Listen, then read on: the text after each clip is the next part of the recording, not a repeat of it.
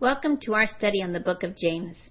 You know, the book of James is full of precepts showing us how to mature in our Christian walk, and this week's study is no different. Ladies, we are embarking on a portion of Scripture that has been a hot topic of controversy regarding faith versus works. Well, let's turn over into our Bibles, into James chapter 2, as we look at verses 14 to 26. You know, the great Protestant reformer Martin Luther actually rejected the Epistle of James, calling it the Epistle of Straw in his 1522 edition of the New Testament because of its teaching of faith and works. He felt that it contradicted the Apostle Paul's teaching of salvation by grace through faith alone. See, Paul said in Ephesians 2, 8 and 9, "For by grace you have been saved through faith, and that not of yourselves. It is the gift of God, not of works, lest anyone should boast." You understand, at the time, Luther was surrounded by men who said that good works could save you. And he knew that God alone can save through faith alone, and his mission was to tell them. You see, Martin Luther and others thought that James was suggesting here a salvation that is won through human effort rather than the work of Christ on Calvary. And this, ladies, is far from the truth, as we will see in this study. For one thing, we know that Scripture does not contradict itself, right? All Scripture is given by inspiration of God, as it says in 2 Timothy 3:16. Therefore, the writings of James and Paul have but one real author, right? The Holy Spirit. And the Holy Spirit cannot contradict himself. You know, any interpretation of the Word of God which seems to make God contradict himself is always, ladies, a failure on man's part to interpret rightly what God has said. We have to remember that any time we are reading Scripture, we must read it in the context to which it was written. You see, Paul and James did not contradict each other, but rather they complemented each other. Paul's focus was on the unsaved man and how he might get right with God, whereas James's focus was on the saved person and how he might show his faith and demonstrate the reality of his faith.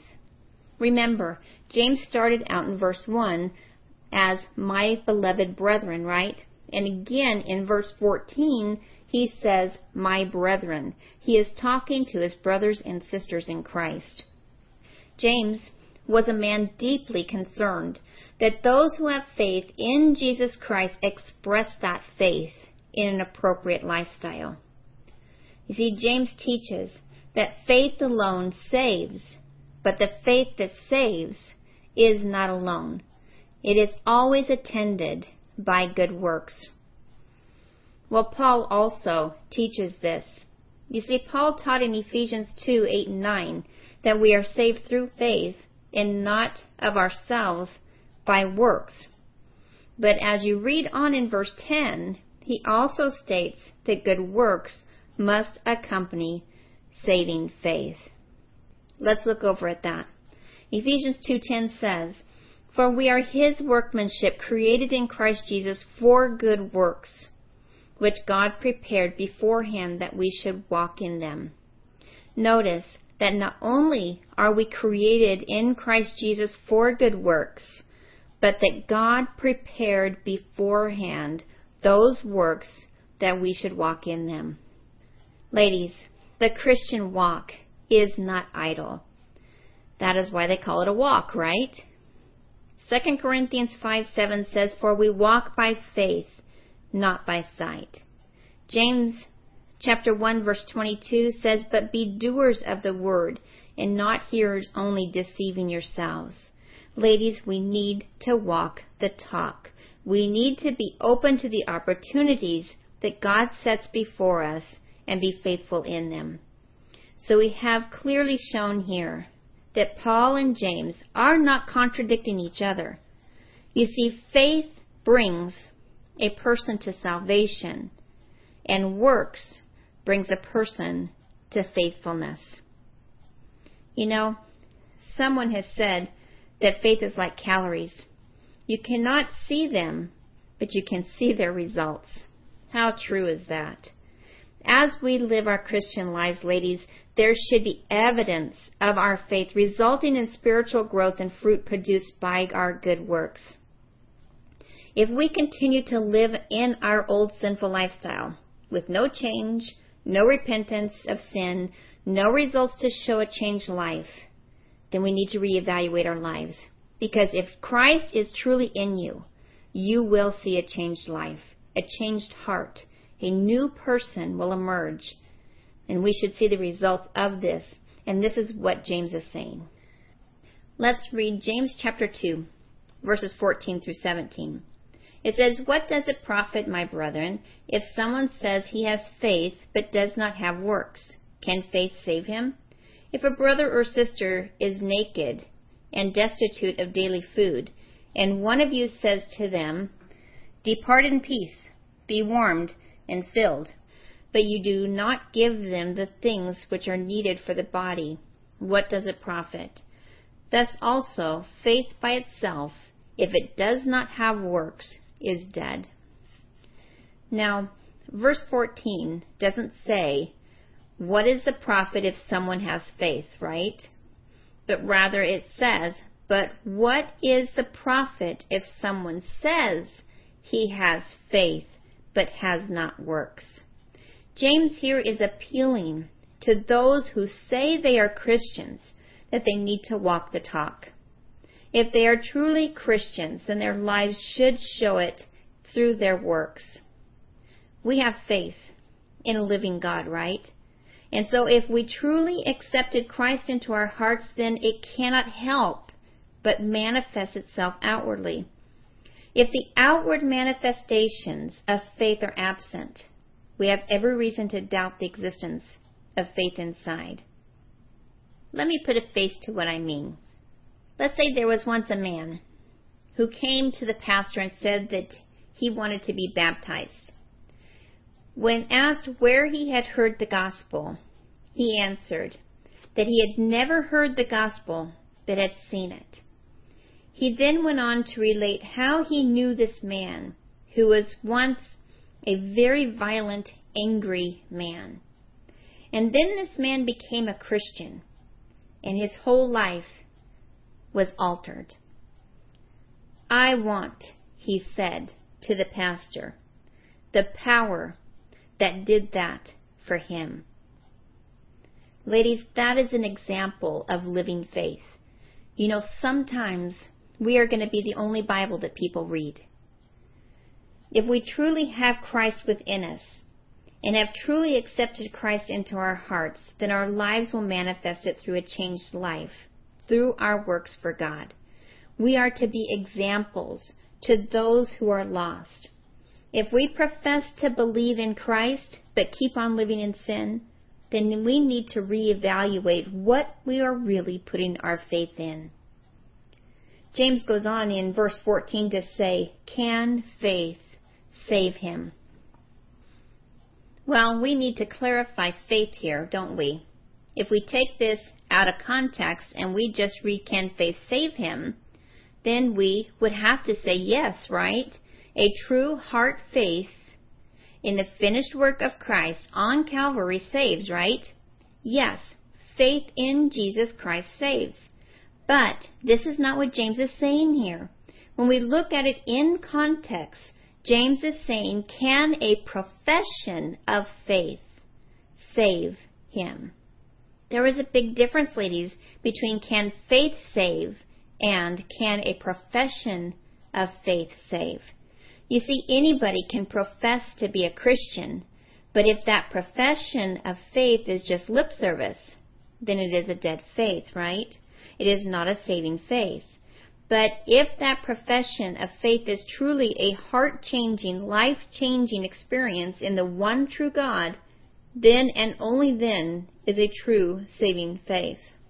The late Greek scholar Spiros Zodhiates said, faith which implants God's nature in the heart of man is a saving faith, and the faith which does not is not saving faith. Ladies, we need to stop living sinful lives, don't we? We need to repent of our sins and fully give our lives to Jesus Christ. We need to fully trust God in every aspect of our lives and live accordingly. To illustrate the Christian faith in action, James proceeds to give us an example in verses 15 and 16. Don't you just love it? James not only tells you like it is, but he gives you examples to get his point across. Let's read verses 15 and 16. It says, "If a brother or sister is naked and destitute of daily food, and one of you says to them, 'Depart in peace, be warmed and filled,' but you do not give them the things which are needed for the body, what does it profit?" Notice the language here. James is talking about a child of God in need, a brother or sister in Christ. If our physical children or parents were in need, we wouldn't hesitate to help them, would we? So how can we hesitate to help our spiritual family? Paul also talks about meeting the needs of our spiritual family in Galatians 6:10. He says, "Therefore, as we have opportunity, let us do good to all, especially to those who are of the household of faith." And then the Apostle Paul also is in total agreement with James. He writes in 1 John 3:17 and 18, "But whoever has the world's goods and sees his brother in need and shuts up his heart from him, how does the love of God abide in him? My little children, let us not love in word or in tongue, but in deed and in truth." Ladies, we cannot possibly claim that we have the love of God in our hearts if we don't manifest it toward our brothers and sisters in Christ, can we? 3 times, James warns us that faith without works is dead here in chapter 2, verse 17, verse 20, and 26. To help put this into perspective, I have a video clip that I would like you to watch. Faith, works, salvation. Man, talk about your polarizing topics. Everyone has an opinion on them. Can we work our way to heaven? Does it just simply take faith? And what is an authentic faith? Well, let's investigate the arithmetic behind these important questions and see how the truth really adds up. Some people believe that works equals salvation.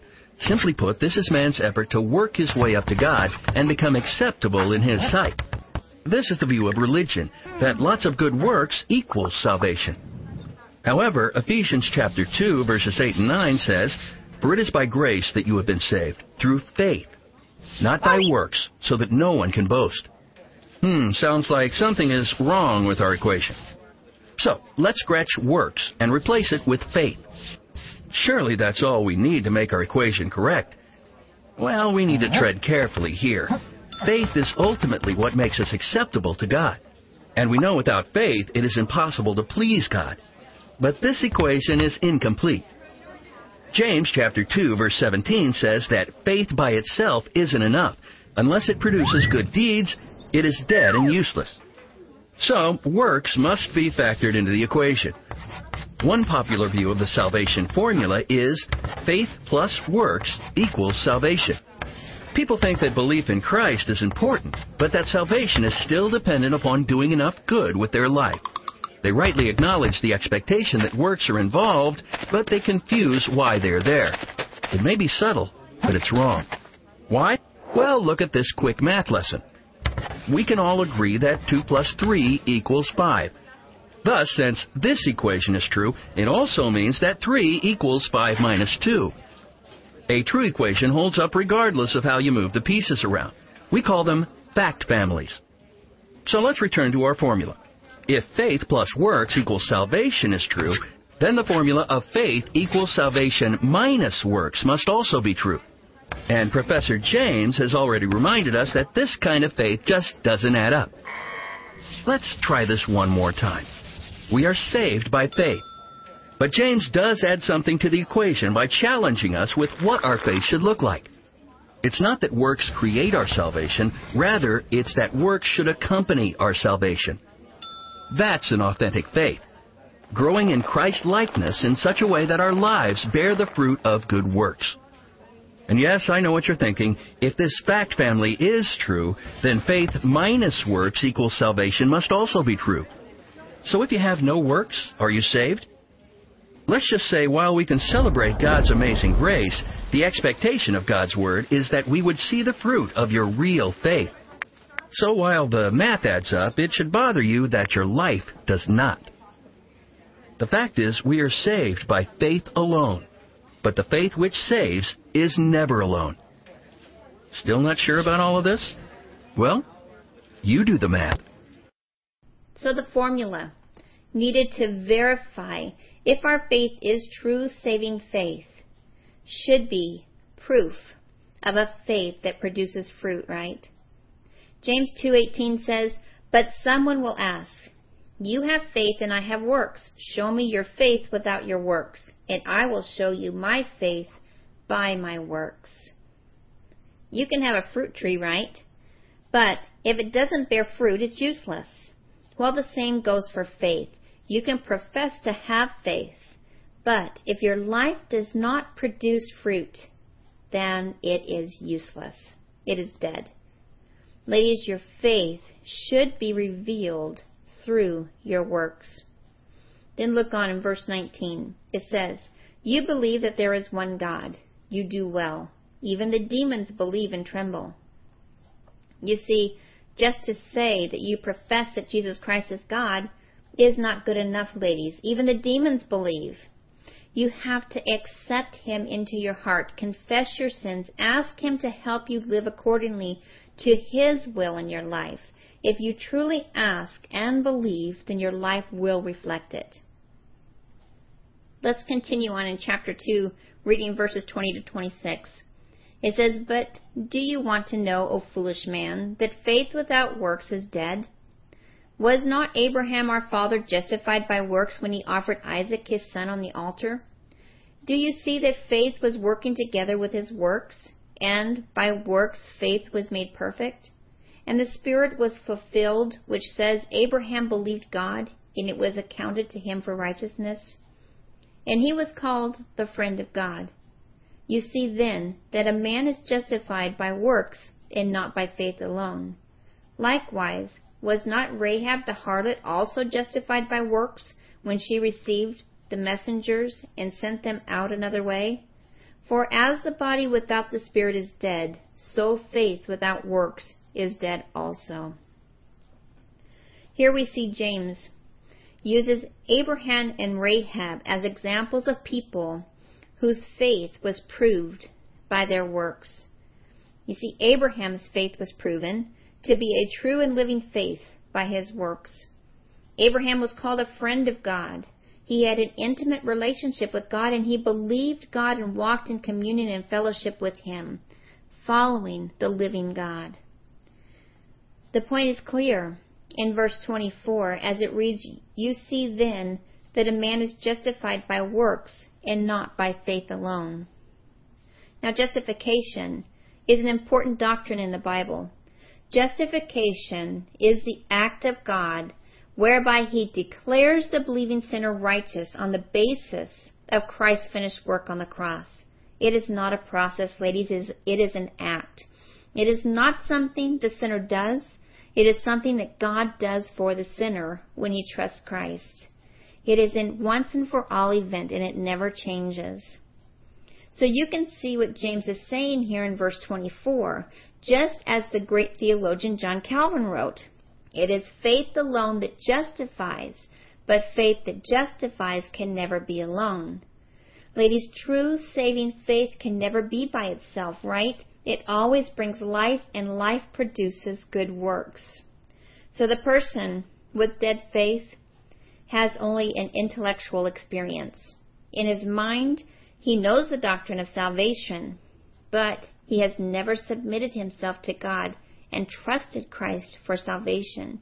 He knows the right words, but he doesn't back it up with his lifestyle. Well, Abraham is an example of this, as we see in Romans 4:3. It says, "For what does the Scripture say? Abraham believed God, and it was accounted to him for righteousness." This is referring back to Genesis 15:6. And then, many years after Abraham first believed, James shows us that his faith was tested by God, right? In James 2:21, as it refers back to Genesis 22, where Abraham was to sacrifice Isaac. Well, see, Abraham's obedience to what God asked him to do was proof that he had a saving faith. Ladies, true faith is a living faith, a faith that works, a faith that stirs in a person to live for Christ in obedience to what we are asked to do. You see, that his faith and his actions were actually working together, weren't they?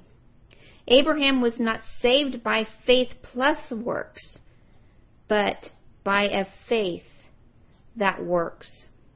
A true saving faith obeys God and proves itself in daily life and works. Turn over to Titus 3, verse 8. It says, "This is a faithful saying, and these things I want you to affirm constantly, that those who have believed in God should be careful to maintain good works. These things are good and profitable to men." Well, Rahab is James's second illustration of faith that was proved by her works. Now, we read about Rahab in Joshua chapter 2 and 6. She was a harlot that lived in Jericho, and at this time Israel was about to invade their promised land and take over the city of Jericho. Well, Joshua had sent in 2 spies into the city, which is where they had met Rahab, who ended up risking her life to protect and hide them. You see, Rahab had heard about the Israelites' God, and she believed, as we see in Joshua 2:11. She didn't just believe, but she acted on that and risked her life to protect those Jewish spies, didn't she? And she further risked her life by sharing the good news of deliverance with the members of her own family. You see, Abraham and Rahab are very different people. Abraham was a Hebrew, the father of the Israelites, a faithful follower of God, whereas Rahab was a heathen Canaanite, and as such she belonged to a group of people who incurred the wrath and punishment of God. But what was said of Abraham, who was at one end of the spectrum, was also said about Rahab, who was at the other end. They were both justified by the active faith. Their works, ladies, were evidence of their faith. Now, one indication of the standing of Rahab received as a result of her faith is that she was one of only 4 women listed in the genealogy of Joseph, the husband of Mary to whom Jesus was born, as we see in Matthew 1, 4, and 5.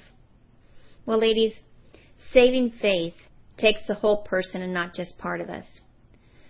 The mind understands the truth, the heart desires the truth, and the will acts upon that truth. We all need to examine our lives individually to make sure that we possess the true saving faith. 2 Corinthians 13:5 says, "Examine yourselves as to whether you are in the faith. Test yourselves. Do you not know yourselves that Jesus Christ is in you? Unless indeed you are disqualified." And then, ladies, as you examine your life, I want you to ask with the psalmist, as he said in Psalms 139, verses 23 and 24, "Search me, O God, and know my heart. Try me and know my anxieties, and see if there is any wicked way in me, and lead me in the way everlasting."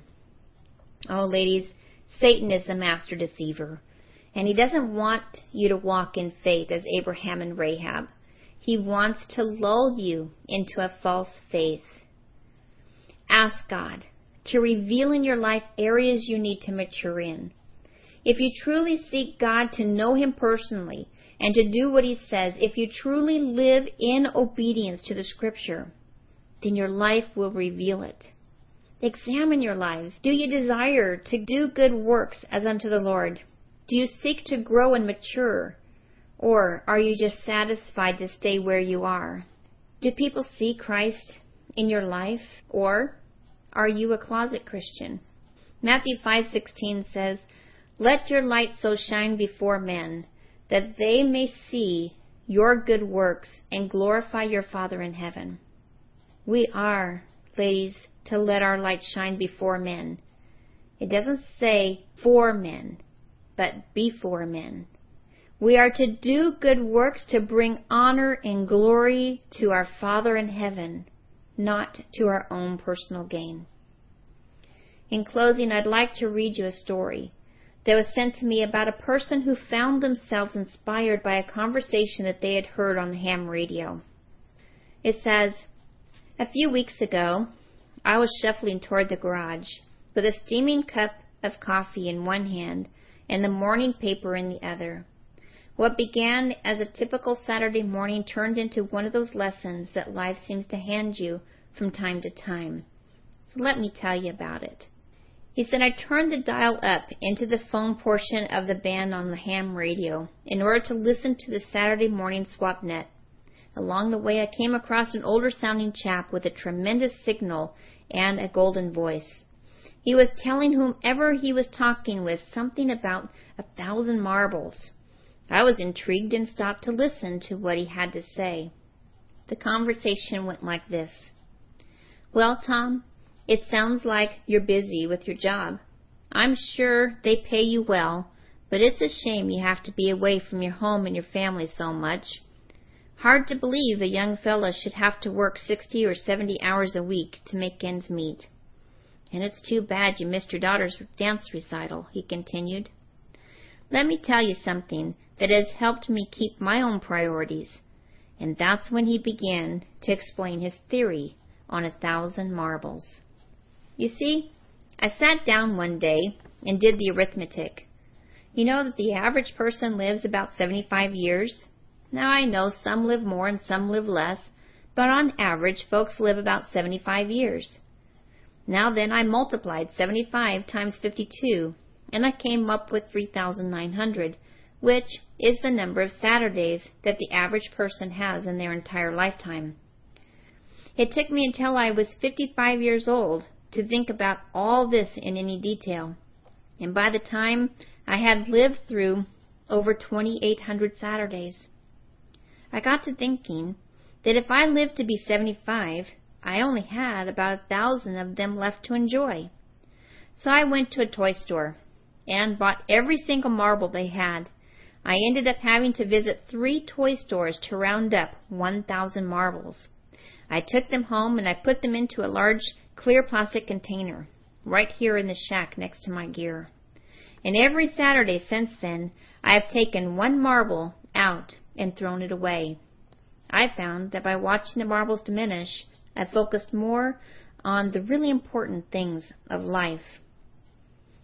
There's nothing like watching your time here on earth run out to help keep your priorities straight. Now let me tell you one last thing before I sign off with you and take my lovely wife out to breakfast. This morning, I took the very last marble out of the container. I figure that if I make it until next Saturday, that I have been given a little extra time. And the one thing we can all use is a little more time. It was nice to meet you, Tom. I hope you spend more time with your family, and I hope to meet you again here on the band. This is a 75-year-old man, K9NZQ, clear and going QRT. Good morning." Well, you could have heard a pin drop on the band when this fellow signed off. I guess he gave us all a lot to think about. I had planned to work on the antenna that morning. Instead, I went upstairs and woke my wife up with a kiss. "Come on, honey. I'm taking you and the kids to breakfast." "What brought this on?" she asked with a smile. "Oh, nothing special. It's just been a long time since we spent a Saturday together with the kids. And hey, can we stop at a toy store while we're out? I need to buy some marbles." Ladies, the marbles are running out. But it's not too late to live your life to the fullest for Christ. It is not too late to ask Jesus Christ into your heart. It is the most important thing you need to do. It will affect you throughout all eternity. Ecclesiastes 3:1-2 says, "To everything there is a season, a time for every purpose under the heaven, a time to be born and a time to die." Ladies, God knows when your marbles are going to run out. It could be today, or it could be years down the road. The thing is, we don't know. Therefore, we need to live every day to the glory of God. We will all stand before the judgment seat of Christ and be held accountable for what we did with the opportunities that God has given us. And all ladies, I want to hear, along with every one of you, well done, good and faithful servant. Don't you? I hope to see you, God willing, next week as we continue in our study of the book of James. Until then, go count your marbles. God bless.